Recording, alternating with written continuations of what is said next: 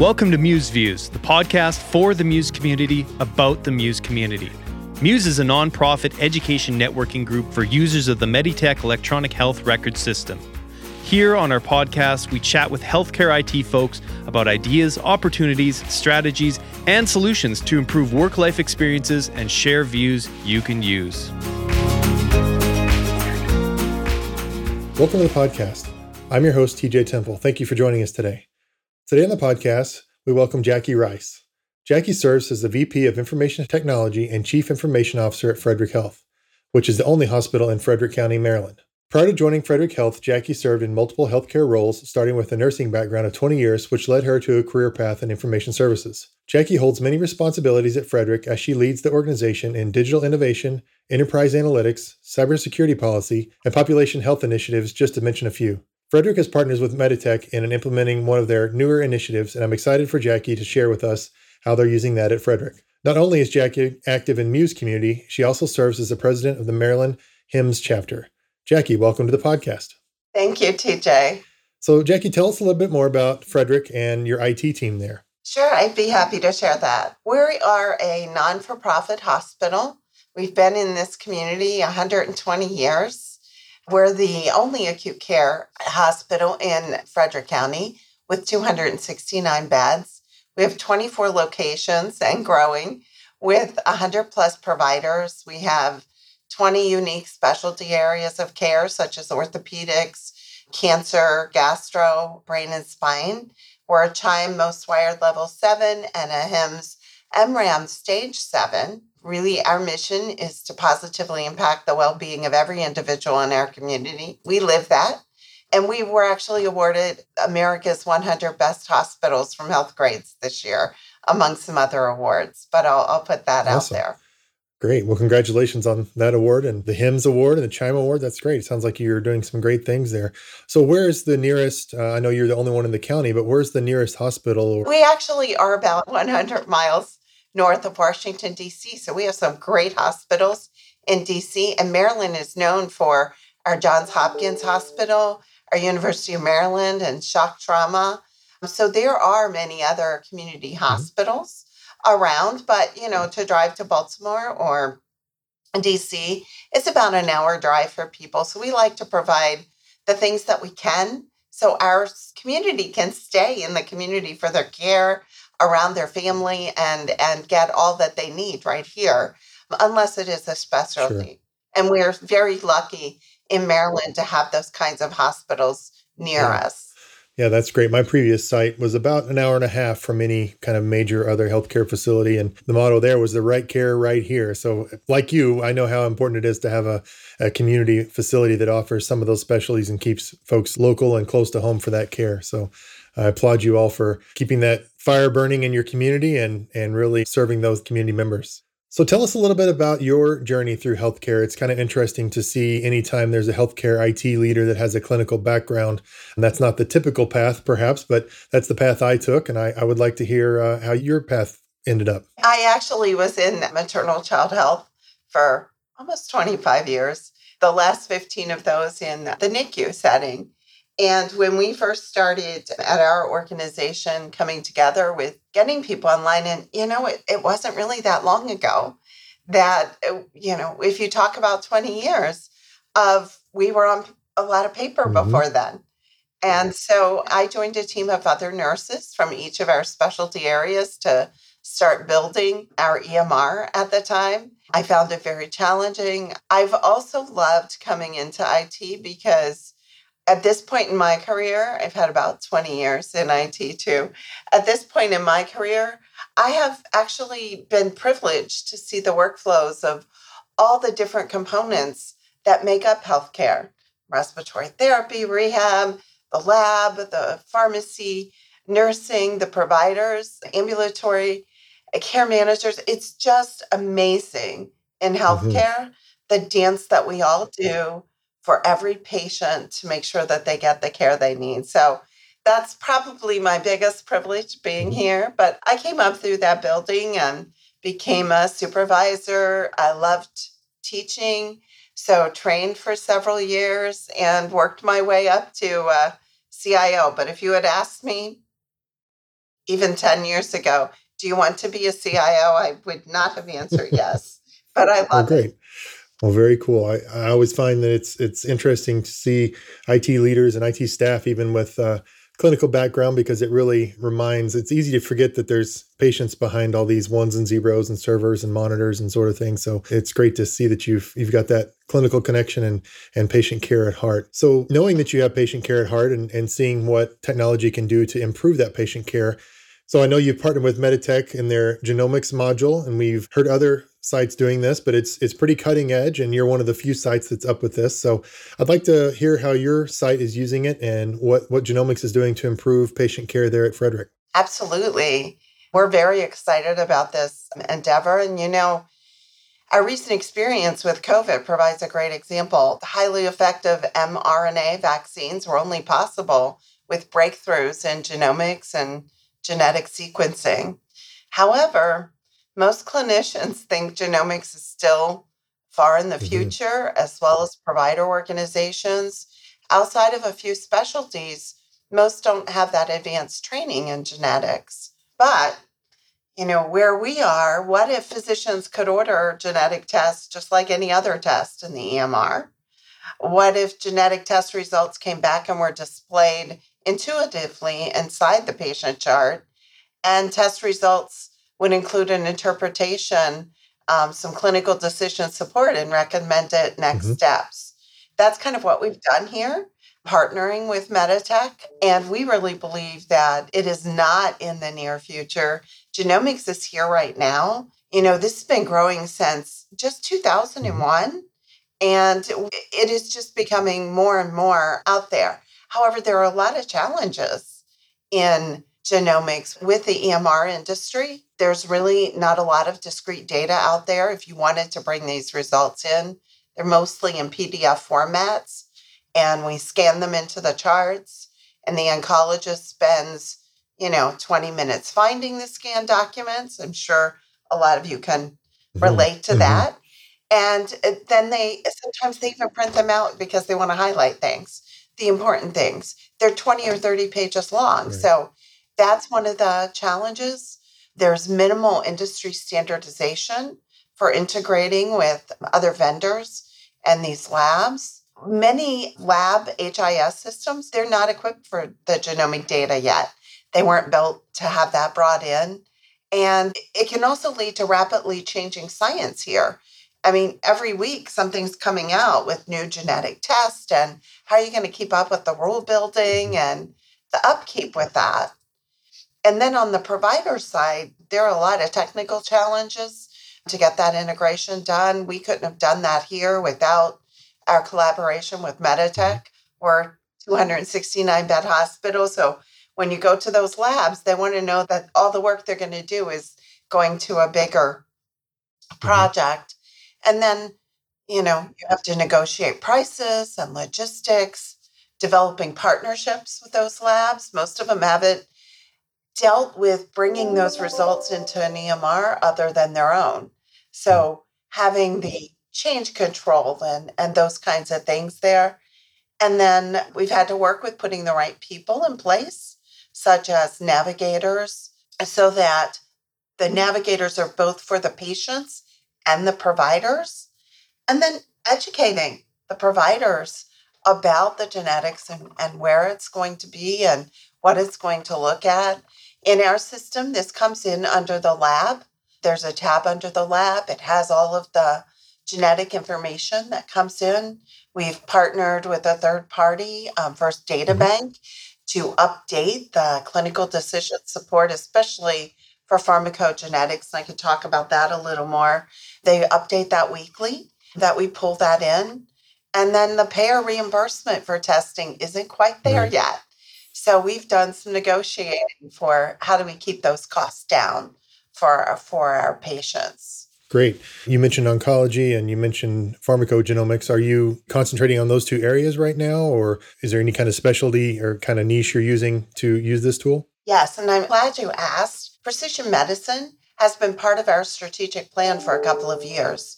So we developed a precision medicine program about 2 years ago, specifically to support our oncology program.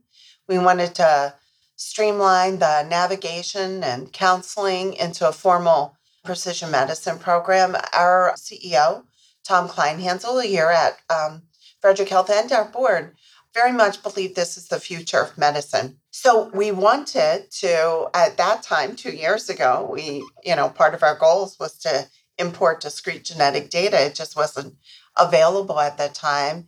And we wanted to provide that, enabling the delivery of the predictive, proactive medical care through genomics, and that collaboration with all the members of the health team. So wanting to treat the individual according to their unique genetic profile. So we had a piece of the precision medicine program already set up.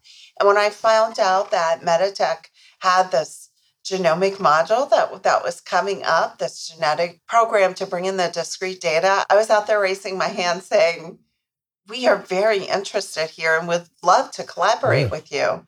That is one of the big advantages of Meditech, I will say, is that they do a lot of collaboration with their partners when they bring these kinds of things up, which has been great. Yeah, absolutely. It's always interesting to see how Meditech works with their customers and brings on beta sites and really tries to get new products out. You mentioned these navigators. I'd like to hear more about that. Or that's a great idea, because I can imagine this is a somewhat complex and possibly confusing topic for patients and staff and providers all along the way. So are these like nurses or what kind of folks do you have doing this role? And tell us a little bit more about what they do. Sure. I'll tell you a little bit about our overall program components. First, we have the prevention, the hereditary genetics, and that's actually led by Pat Risen. She's a nurse practitioner. She's actually been the lead trying to put all of this together for us. Then we have the pathology component of what we do, the neurogenetics, where that's the somatic type of genetics where we're looking at the tumors and doing the testing on that. We have a provider, Dr. Mansky, who's head of our oncology and clinical trials. And in that precision medicine team that was kind of set up for that oncology, we do have a navigator who is an RN, and she works with the patients. When the patients come in, they need the education too. This is what it means to you to get genetic testing. These are the pros and the cons. And you need to know, we're protected with our healthcare insurance, but our life insurance and long-term care insurance, that is not protected out there if something came up in your genetic testing. Also, trying to let people know what the process is. What's the turnaround time for the testing? Some people are in quite an anxious time period. They have breast cancer and they want to have the test done. So letting them know this is going to be a 2-week process. Usually the navigators bring them in for a first visit, do all the education, and then after the results come back, they bring the patient back and go over those results. We're trying to get this out to others. Most of our doctors see a patient in 15 minutes, right?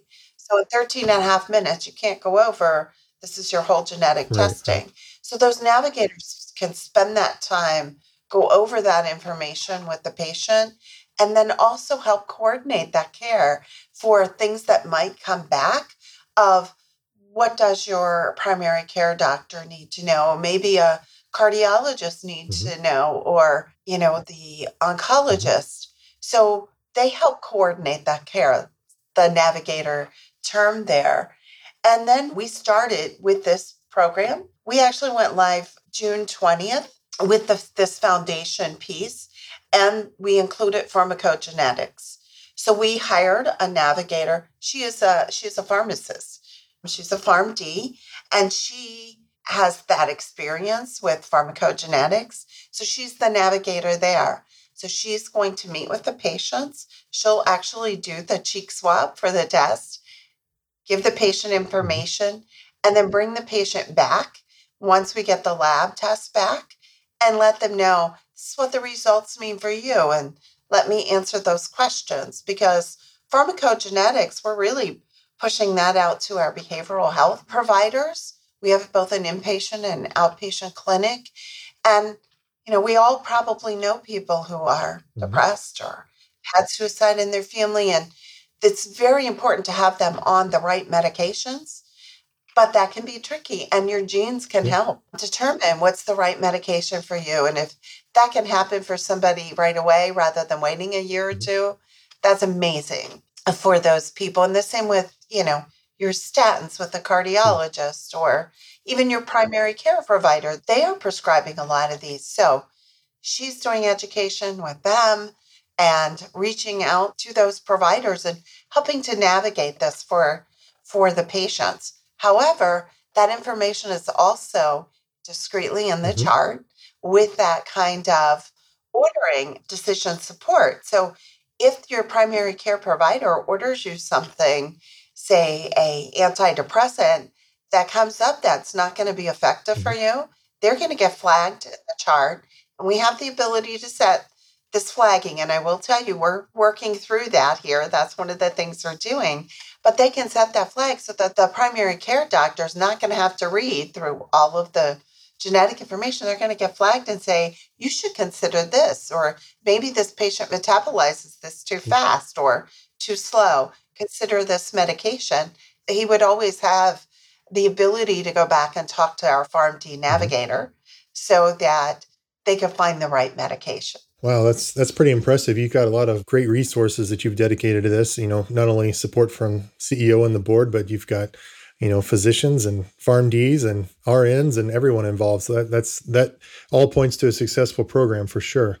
And it was very interesting you brought up the insurance. I hadn't even thought about what sort of impact this might have to someone's insurance when you can kind of, I guess, predict the future in some instances or predict the outcomes. What metrics are you guys using to kind of show that this has been a success, or do you have any goals set to say that you want to have so many people genetically tested before a certain date, or what are you using for metrics? We are working on our metrics and our KPIs, and yes, it's the number of tests. Are we increasing the number of tests? In the pharmacogenetics, we can see the alerts. So does that help the provider make a decision on the medication? We've already had KPIs for oncology. And the other thing that we're doing, collaborating with Meditech and developing an analytics dashboard with business and clinical analytics. That's coming up. And we want to continue to grow. We are actually very excited. One of our providers here, who also works for me as our CMIO, Dr. Conley, has started using some biomarkers for nutrigenomics, a weight loss program that we have. We have a big weight loss program here. So we're going into nutrigenomics as our next piece as far as setting up the lab testing. I've seen how the results come back. It's very interesting of whether, would having more carbs in your diet help you, or would having more protein help you, or what kind of diet might work best for you. So it's really exciting. And, all of us are raising our hands to join that program when it comes up. Yes, absolutely. And hoping it comes back with more carbs is better, right? Yeah, but it hardly ever does. I'm sure. Well, very interesting. Very interesting. And, I spoke to Dr. Daly regarding this topic on a previous podcast, and it's very interesting to me to see two community hospitals leading the charge, at least in the Meditech space, around this genomics stuff. It's very, very interesting. So I applaud your work, and it looks like you're off to the great start, and I'm excited to see how you guys finish up this project and continue it through the next years and to see what great things come out of it. Thank you. So, Jackie, I always kind of like to end the podcast on a personal note, just to see something that you have going on, or a podcast you're enjoying, or something professional you have coming up. Do you have anything to share with the group? Sure. I'm headed to CHIME, to San Antonio, to the Fall CHIME event. I'm actually going to present on our genomic program there. So that's coming up next week, and I'm very excited to go there. Oh, great. Yeah, that'll be a nice trip. And it'd be exciting for other hospitals to see what maybe a Meditech hospital is doing. I know when I've attended CHIME events, it's sometimes, a lot of larger hospitals and the big three vendors and stuff like that. So It'll be great for you to get that stage and share what's going on at your hospital there. Exciting. Well, thank you so much for your time today. And thank you for everything that you're doing there at Frederick to help your patients and even using technology in new and exciting ways. And we're excited to see how that extends into the future. Thanks, TJ. Thanks for inviting. Thanks for listening to Muse Views. Don't forget to rate and follow us on Apple Podcasts, Spotify, or wherever else you get your podcast fix. and visit museweb.org for information about Muse.